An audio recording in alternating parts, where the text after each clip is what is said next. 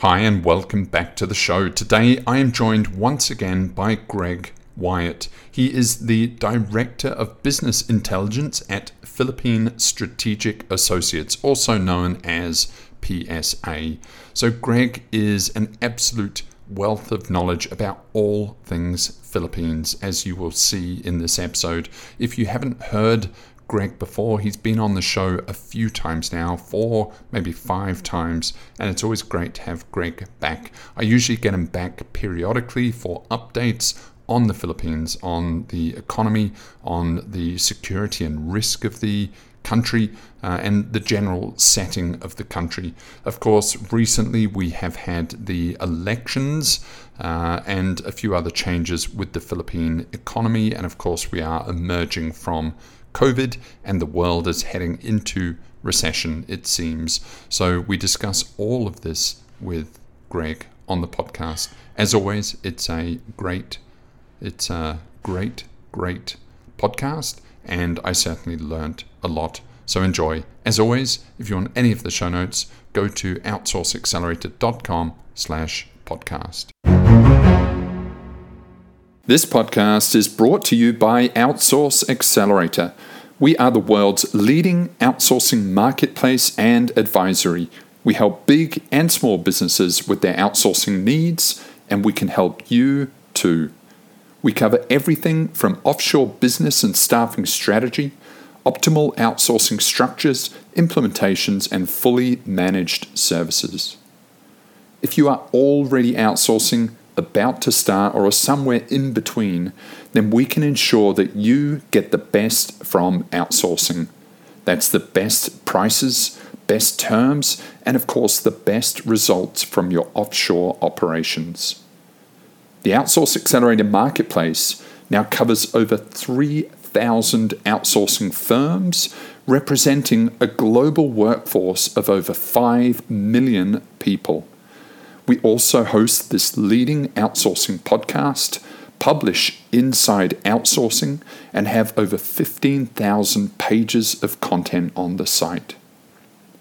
Because we span the entire market, we can ensure that you get the best deal possible. Get in touch today. Visit us at outsourceaccelerator.com/quote.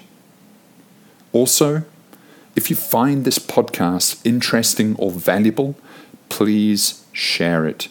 We have now produced hundreds of episodes featuring the outsourcing world's most prominent luminaries. Please show your support by sharing this podcast today. Greg Wyatt, welcome back to the show. You've been on so many times now, and it's great to have you back, and you're always my oracle of knowledge about everything in the Philippines. So it's certainly great to have you on the show. Thank you for having me. How have you been? We've been busy trying to make sense of things for our clients after the election. That's I think the thing that most people are interested in, the incoming administration. And sometimes in very vague ways, they just want a general policy. Other times they're really concerned about something specific, particular project, the future of a particular project or something like that. So, and you're with, just give people the background, you're with Philippine Strategic Associates. You're the Director of Business Intelligence there. What do you do? And what sort of, how do you know so much about so many things, Greg? So we're a risk consultancy based here in Metro Manila. Your typical risk consultancies are usually in the global financial centers. So in terms of how the industry is broken down, or competitive advantages that we're here in the Philippines. I'm the Director of Business Intelligence. We have kind of 2 broad sets of service lines. We have consulting work, and then we have a reporting service, a subscription-based reporting service. And they kind of feed into each other, complement each other, I think is the best way to say. But yes, so I'm looking at issues relevant to business full time. Fantastic.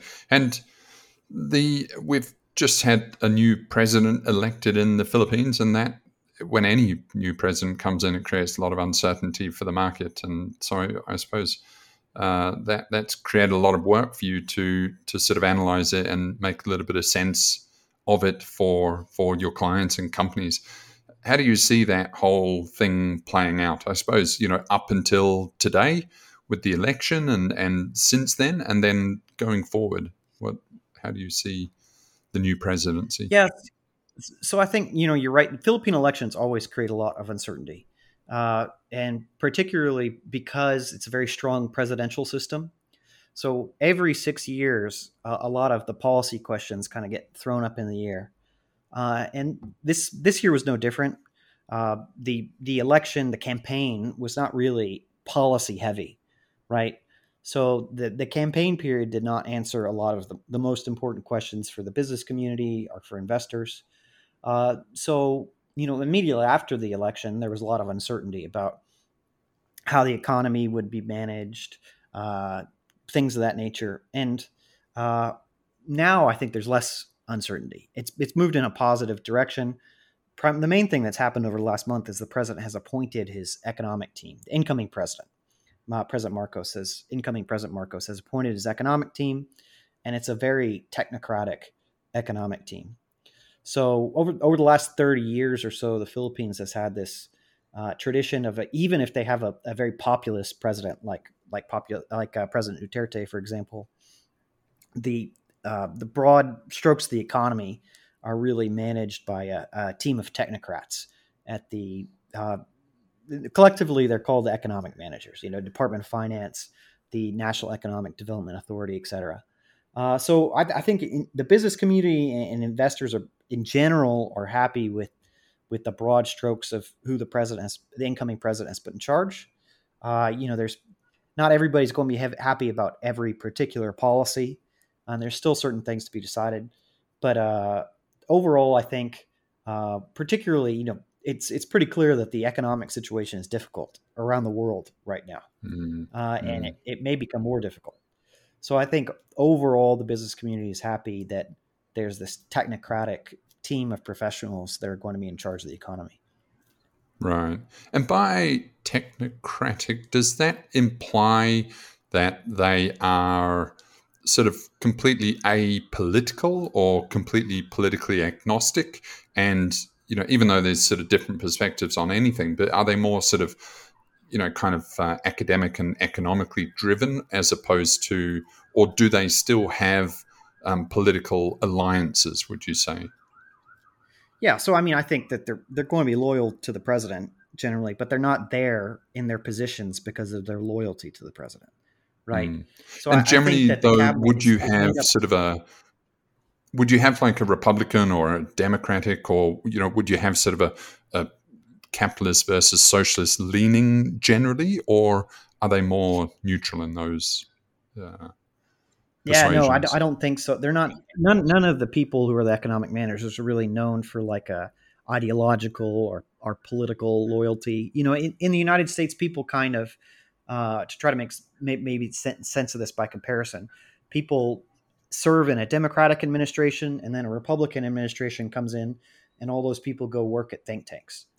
And it's not like that here in the Philippines, right? So the incoming director of the National Economic Development Authority, for example, had previously served in the same role under the Aquino administration, right? And the Aquino administration is kind of, not viewed as not really being on the same page politically as the Duterte administration or the Marcos administration, right?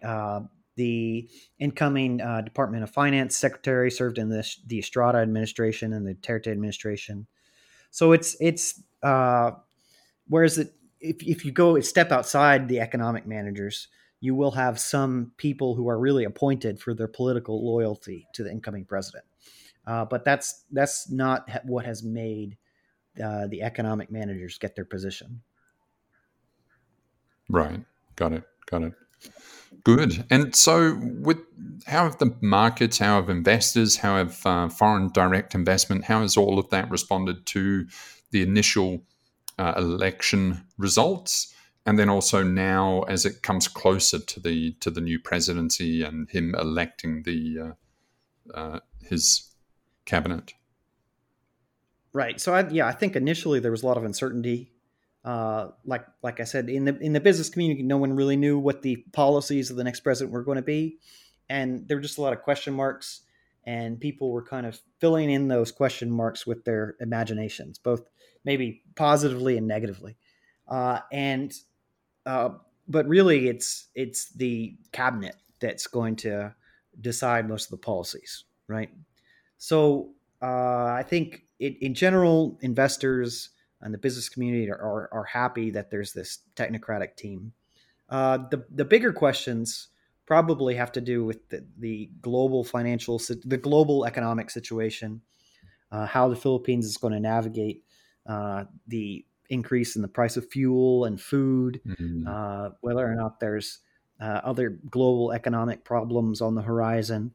I think that's where the big uncertainties lie right now.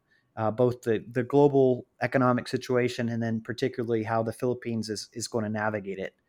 Uh, but I think What is the Philippine situation in terms of food security, and has it seen a lot of price inflation with the with the wheat supply and the fertilizer supply? Is the Philippines in the firing line of all that, because it is a um, it is a sort of emerging economy, and um, those things have really had a lot of price pressure. Yeah.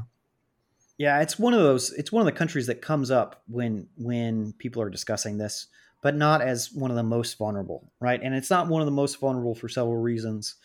Number one, people Philippines does import a relatively large amount of wheat, but it's not the staple. The staple's rice, and rice has experienced less inflationary pressure than wheat, right? Because Ukraine and Russia both export wheat. But there's a lot of rapeseed oil, wheat, things that are imported from Ukraine, for example, in particular, to the Philippines. But rice hasn't experienced the same inflationary pressures. Philippines, okay, I'm kind of doing this off the top of my head, but I think the Philippines imports about 13% of its food. So it's Right. not a food independent country. It imports a significant amount of calories, and I think also even even if there's not a shortage of food around the world, there's clearly a price increase. And Mm. your average Filipino family spends a lot of their income on food, like about 50%, something like that, right? So there's not, people don't have a lot of disposable income to make up for that supply, that make up for that increase in cost. And then even when the economy is doing well, there's poverty and there's malnutrition and things like that. So really, people suffer when the price of food goes up disproportionately in a country like the Philippines compared to a richer country. Uh, so I don't think the Philippines is as vulnerable as say countries in the Middle East or Africa. I think that's really the prime concern right now. Um, and I think for political reasons, it's not as vulnerable as say Sri Lanka was or Pakistan was. I was writing this week that I think that the economy in the Philippines has been better managed than the economy in Sri Lanka was.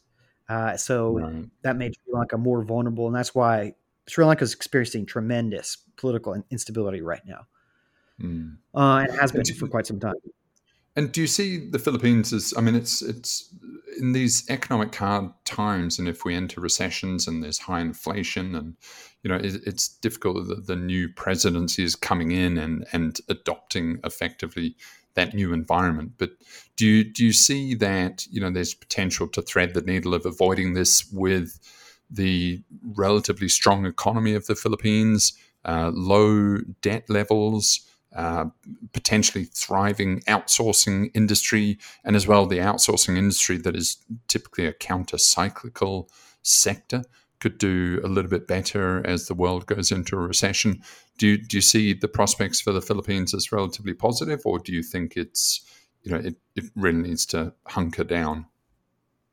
I'd say relatively positive, but it's challenging too, right? So, I mean, the other thing that I would add to that is remittances. Remittances always help to stabilize the economy in the Philippines.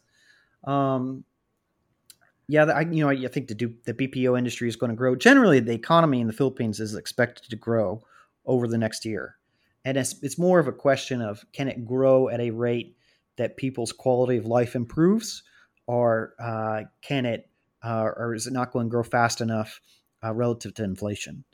Debt is a concern, right? So the Philippines doesn't have that much debt compared to the biggest countries in the world, but it does compared to its peers, right? Particularly its peers in Southeast Asia, it has more debt than Malaysia or Thailand, I think. So really, you can't compare the Philippines to the United States or to Japan in terms of debt levels, because the economy just works differently, right? Mm. You have, China buys up loads of dollars. Investors all around the world are buying yen.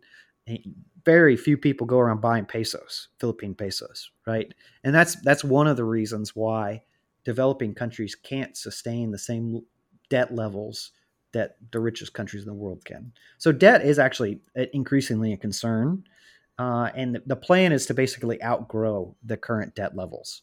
But I think the era of cheap debt and I think the infrastructure spending is going to be a challenge to keep that up over the next administration. Uh, but I keep coming back to it. You look at countries like Sri Lanka, like there's some gross economic mismanagement ongoing, right? It wasn't just the global situation that has caused these problems. There were also local policies that were doing a lot of damage, and I think the Philippines is going to likely to avoid a lot of those uh, policies like currency manipulation and things like that.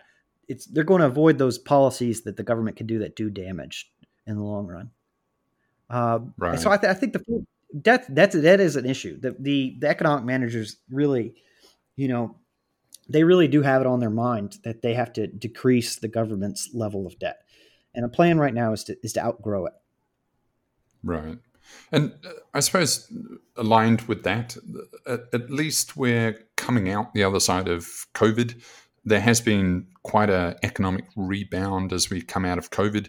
It seems that other economies really kind of thrive during COVID when maybe they shouldn't, and and then now that as the world is coming out of COVID, the whole economy is absolutely blowing up, and maybe that's because of all of the quantitative easing and things like that.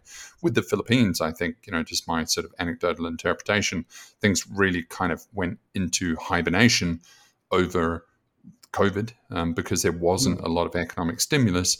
But now, as we emerge from COVID, things are really kind of picking up and getting back to normal, and that kind of economic activity is rebounding and compensating. Is that your interpretation? And do you see sort of a lot of continued uptick as a result of the sort of recuperation from the COVID economy, or do you think that that dash has now kind of finished and we're back to a sort of normalized state of being? Yeah, no, I mean, in general, in terms of the big picture view of things, I think one of the issues is it depends on who you compare the Philippines to, right? So I think your narrative there makes a lot more sense if you're comparing the Philippines to the United States or something like that, right? Uh, but it's a question of whether it makes sense when you compare the Philippines to its competitors in the region, right? So there are competitors in the region, like Vietnam is a major economic competitor right now. Investors are always talking about investing in Vietnam, uh, and Vietnam grew over the course of the whole pandemic uh, in a way that the Philippines was really hurt hard with the way that the pandemic was managed here. Uh, Right. but going over back to my big picture to long term, I do think Philippine economy is probably going to grow about 6%, that kind of ballpark figure. And that sounds really good, but it needs to grow at about 6% in order to manage the country's debt levels. If it underperforms below that, then you start to ask questions about the credit rating, things of that nature. So, I think there's clearly a lot of consumption ongoing in the Philippines right now. You go to restaurants, you go to hotels, and things like, and they're just packed. I think people are still clearly spending a lot of money. That's great. I think there's several industries that you can be optimistic about going into the next administration. I think there's going to be a lot of work done in the renewable energy sector. Agriculture can continue to grow. Um, Mining, I think, is going to be big. There's politically loaded questions with all of that, and I think the BPO sector will continue to do well. Yeah. So And we spoke briefly before the Public Service Act came in relatively recently, which enabled more foreign investment and foreign ownership. How have you seen that play out, and what do you think the impact is for that going forward? yeah. So clearly, the next administration is really the one that's going to benefit from the passage of the Public Service Act. And yeah, I think there's already been major interest in international investment in the Philippines because of the Public Service Act. So yeah, no, it's good news from an investment perspective. I think from an economics perspective as well. I guess if you want to take a cynical angle, you have to say, well, are these Philippine conglomerates that traditionally own so much of the economy? Are they just going to sell off their assets, or is it really going to generate new growth for the Philippines? And I'm much more inclined to think that it's going to generate new growth for the Philippines. The top performing countries in the world, generally speaking, they're easy places to invest in, right? The United States, Singapore, these are places where it's easy to go in and put your money and buy a company or real estate or whatever, and that helps drive those really high performing economies. And the Philippines, until now, has had a very protectionist economy, and the change with the Public Service Act is could be the most significant change in 20 years, 30 years for investors, right? It's a big deal. And I'm pretty positive about the opportunities it's going to create. You'd have to assume these big conglomerates that hold all of the country's assets right now, they must be, it's going to invite hopefully more competition, more international competition, but also, the ones that are holding the assets now, they're in for a major windfall, aren't they? Because they've got everything Yeah, that can now be sold, and there's now, international money coming into the system that has a lot more spending potential right. and power than just sort of the local market. So the ones holding the assets right now, there's potentially a huge windfall for them. Yeah. Yeah, and I think that's why the act passed, right? That generally, I think you described exactly the way that the local conglomerates view this. Is this raises the value of their assets, Mm. and the companies that are selling things, what they're looking at being more specialized, kind of in their areas of core competency, and then capitalizing these huge assets that they already have so that they can reinvest it elsewhere. So yeah, I think it's all good news, to be honest.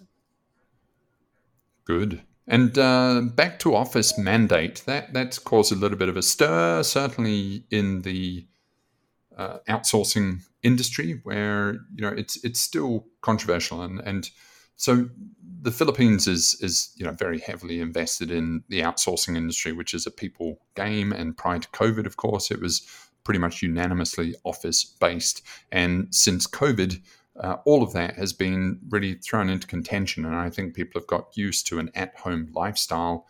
And of course, the Manila traffic is bad, but this isn't a unique Philippines thing. The whole world is grappling with this new conundrum of, do we force everyone to come back, or do we let them work from home? What is optimal for the individual? What is optimal for the company? And I suppose maybe if you want to introduce or the back to office mandate and what the motivation there is, and I suppose what the response there is.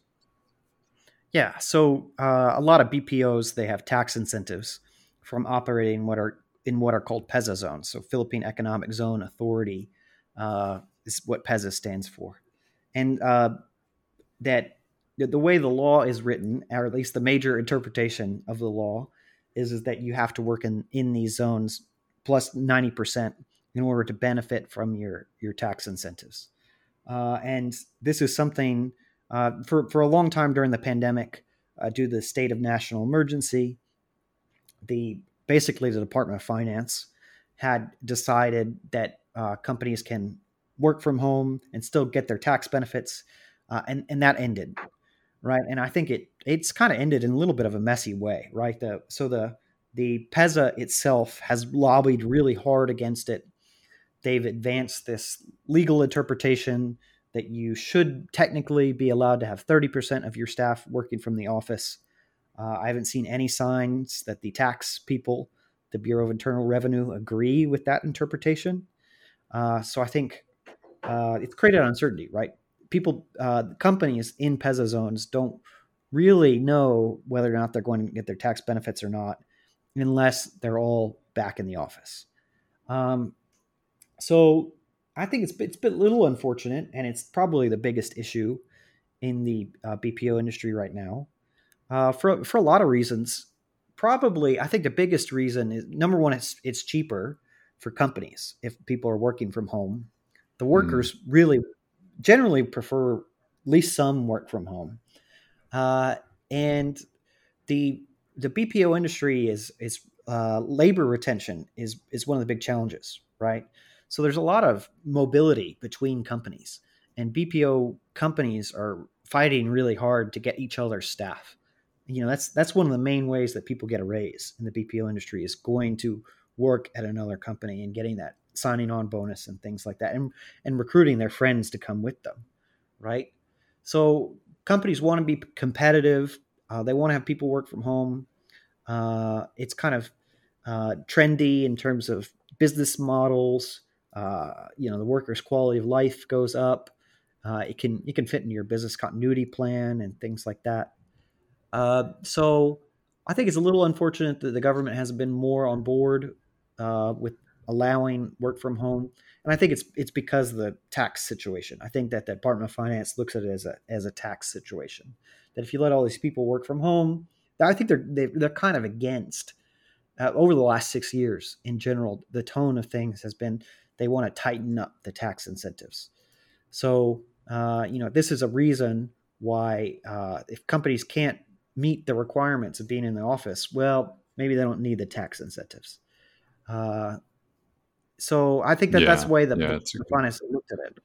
That that if they don't, if the, maybe they don't need to be in a PEZA zone if they want to work from home, and they can have a different business model, but they pay full taxes, right? So I think that the new administration, I haven't seen any change to that. That the people going in being appointed to, you know, the new Secretary of Finance is really continuity. He's from the central bank under the Duterte administration. I don't see anything in terms of who's been appointed that's really going to be revised. So then you raise the question, what's next? And maybe there's a possibility of passing legislation, right, to allow some kind of work from home allowance for operators and PEZA zones. But that passing legislation could take a very long time. It could take 1 year, it could take 3 years. But I think that that's kind of up next for the BPO industry. I think they're already lobbying very hard to get some kind of legislation passed under the next administration, so these PEZA operators can have some increased work from home allowance. It's certainly something that needs to be worked through, isn't it? Because it's times are changing, and obviously all of these PESA and tax incentive laws, they're all created when it just was inconceivable that people could work from anywhere other than an office. So it wasn't necessarily consciously created with the office in mind. It's just that it wasn't conceivable that you could necessarily work from anywhere else. So it's certainly something that's got to be revised, I suppose. But significantly Yeah, as well, I think the government's always been grappling with, do you support with tax incentives what is now a mature industry that is doing really well, or should that money go to more deserving industries or younger or more dependent industries? And maybe yeah, outsourcing now absolutely. is mature and successful and it can stand on its own 2 feet. However, I suppose when COVID comes along, maybe you want to support your golden gooses a little bit and kind of support the outsourcing industry because it needs to rebuild the economy for the Philippines. So it's a difficult sort of decision, really, isn't it now? Yeah, well, I think you articulated the position of the outgoing Secretary of Finance pretty well. That it's a mature industry, that it's time to pay its full taxes, doesn't need the tax incentives anymore. I think that that's definitely one of the things that's been going on. But I guess most of the regulatory issues involving the BPO industry right now are tied up with these PEZA zones, right? Before the pandemic, one of the issues was that there was a freeze on new PEZA zones in Metro Manila, and the issue there is that all the talent is in Metro Manila, right? That the best BPO managers all work in Metro Manila. If you want to find the best agents, you want to be based in Metro Manila. If you want specialized service providers like yourself, or like specialized real estate providers, IT people, you want to be in Metro Manila. Metro Manila is a globally, it's one of the, it's globally competitive for BPO work. It's really at the top, along with multiple cities in India. And when companies are outsourcing, right? My sense is that they're looking at, do I invest in Metro Manila, or do I invest in Kuala Lumpur, or do I invest in India? Right? They're not saying, okay, we want to go to the Philippines. Do we go to Metro Manila, or do we go to the province? Right? That's not even the part of the equation. So I would, because the Philippines is so competitive for BPO work, I would like to see a government that got 100% behind the BPO industry. So clearly the BPO industry is very strategic for the government. The BPO industry was afforded all kinds of exemptions and support during the COVID-19 pandemic, and it grew during the COVID-19 pandemic. But I don't feel like the government is 100% behind. Some of the challenges for the BPO industry are really created by regulatory issues in the Philippines right now. And I see so much discussion about trying to bring in manufacturing to the Philippines, trying to make the Philippines more competitive for other industries. The Philippines is really hyper competitive for BPO work. They're really good at it. And so from that perspective, I would like to see the government make it even more competitive and back it even more. Fantastic. Yeah, I mean it's hyper competitive. I think potentially even in spite of the Philippines and what the government has been doing, although it was very supportive, obviously with PEZA and in establishing the support for the industry. But certainly, Right. Ease of doing business in the Philippines is not high. Foreign direct investment or foreign ownership is certainly not easy or not generally supported. So yeah, there's a lot of hurdles for the outsourcing industry to really prosper, but Yeah. it has. So it's hopefully the government will just let it be, and can also follow up with the infrastructure requirements and education requirements, and then I think it's on a good trajectory. But it really needs to just let the industry be, and it should prosper, hopefully. How do you see Right. the infrastructure? Any sort of changes on the horizon for that?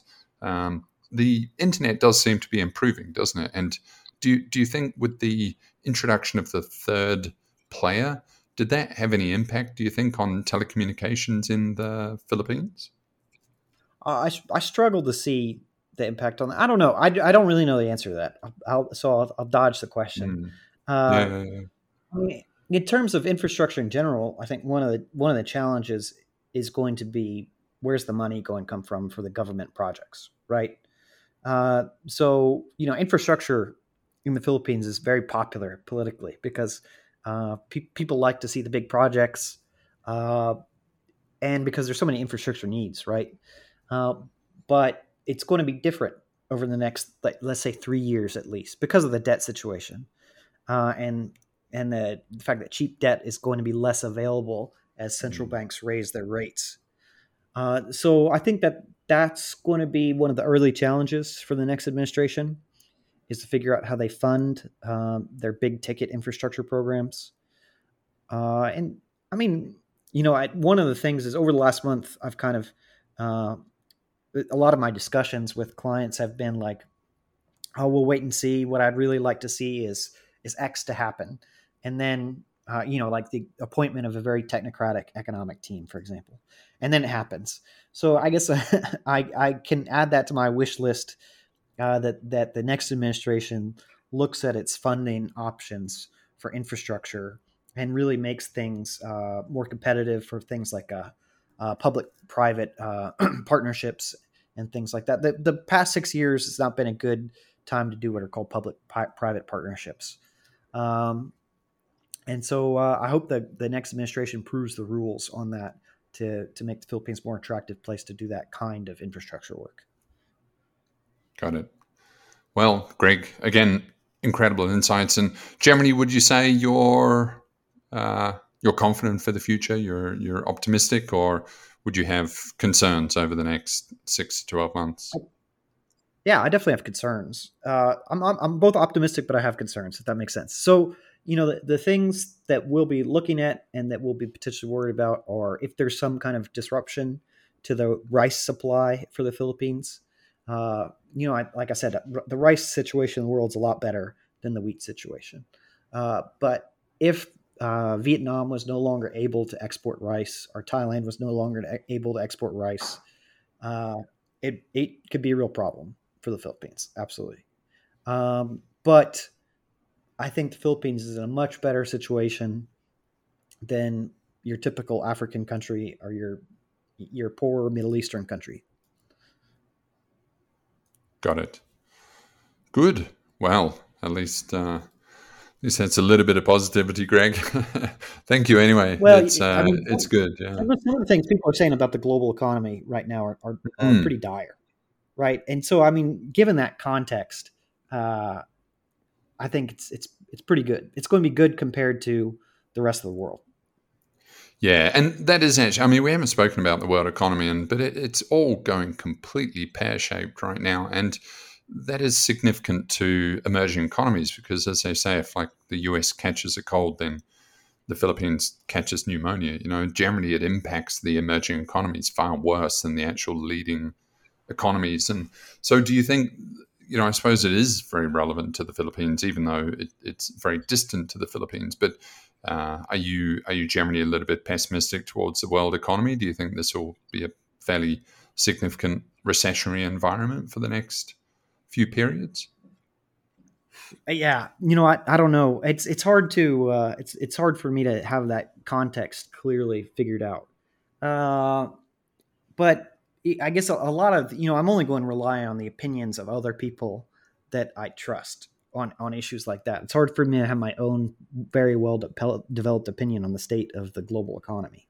Hmm. But you do see a lot of very respected analysts that think that some kind of recession's on the way globally. Yeah, it seems the official, well, any official sources, they seem to be underplaying it. And, with inflation, they were saying it was transitory and people aren't really calling a recession, but it seems that everything is in a recession now, yet it's not sort of being officially called. It does look a little bit dire, doesn't it? And people are really tightening their belts and startups are failing and crypto's collapsing. So it's going to be an Well, but interesting environment. as you were saying earlier, that can be good for the BPO industry, right? Because it tends to be countercyclical. So Yeah, so yeah. I that mean, there is hope in that. In that, when people need to cut costs, then they will think of the outsourcing industry. Whereas, and in good times, a lot of people can dismiss offshoring, outsourcing because it's an unnecessary resource to tap into. But when times are a little bit tougher, then it can become certainly as people are laying off, and like even Elon Musk now, he's started to lay off people at Tesla and things like that. So, it is hitting the luminaries of the industry, I suppose you can say. It's certainly going to be yeah, and interesting to see it play out. I think that that's what we saw over the COVID-19 pandemic, right? That at the start of the pandemic, a lot of people were wondering how this would impact the BPO industry, whether or not it would shrink, and it grew, right? So there's opportunity there, absolutely.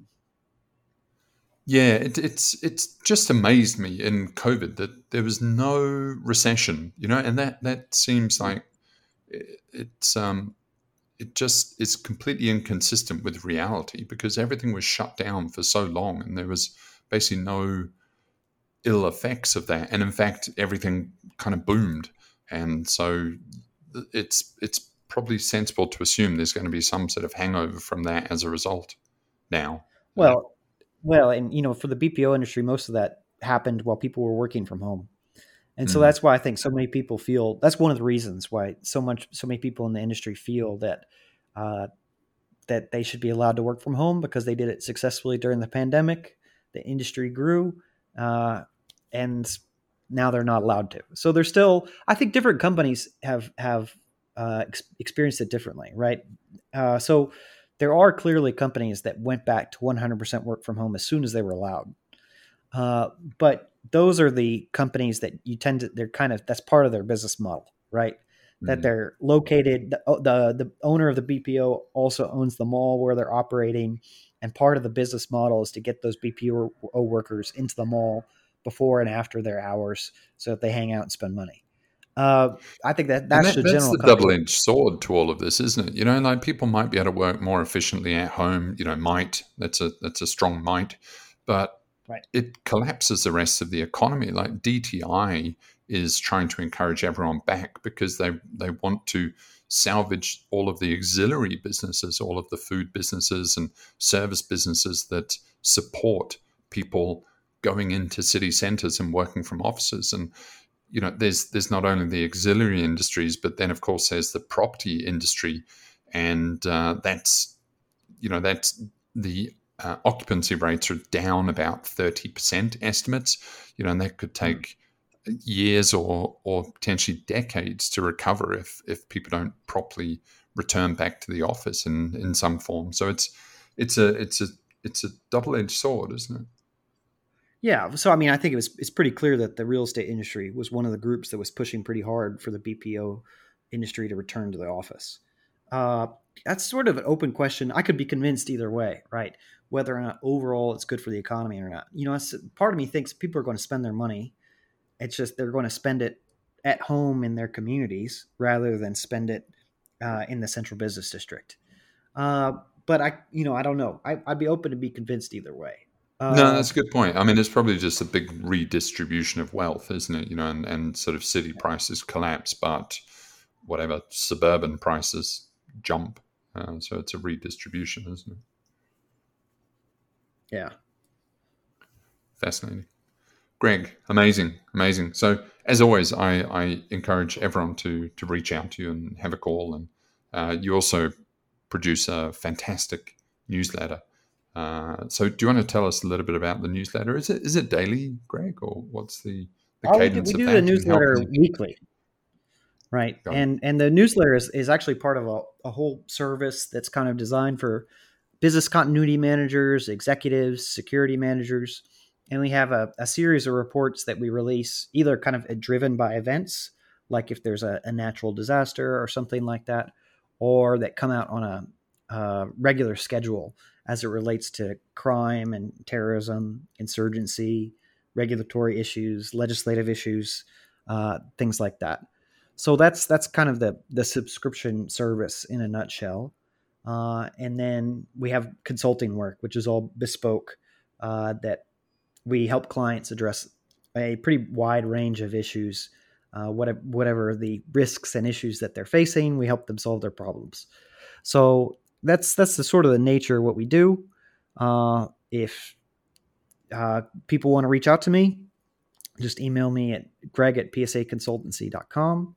And we're happy to get in touch and discuss whatever it is that you're looking at. Yeah, thanks, Greg. And you're always such an oracle of information. It's incredibly valuable. And your newsletter as well. Like, do you know how many words is in your newsletter? It's one of the longest newsletters I've ever seen in my life. It's packed full of well, I don't know. We've been trying to make it shorter over the years, actually. Right. So, it used to be a bunch of articles, and I think we've redesigned it. So hopefully you don't have to read the whole thing, but you can. And it's not just rambling. It is deep data and analysis and statistics, and it's amazing, Greg. Well, hopefully it's easier to navigate than it used to be. I really want people to be able to scan the newsletter, find the information that's most relevant to them, and feel like that they've been well informed when they get to the bottom of it, if that makes sense. So, Greg, thank you so much, and of course we'll put your email and of course the website in the show notes. Thank you so much, Greg. That was Greg Wyatt. He is the Director of Business Intelligence at Philippine Strategic Associates. As always, if you want any of the show notes, go to outsourceaccelerator.com/podcast. And if you want to send us a message, just email us at ask@outsourceaccelerator.com. See you next time.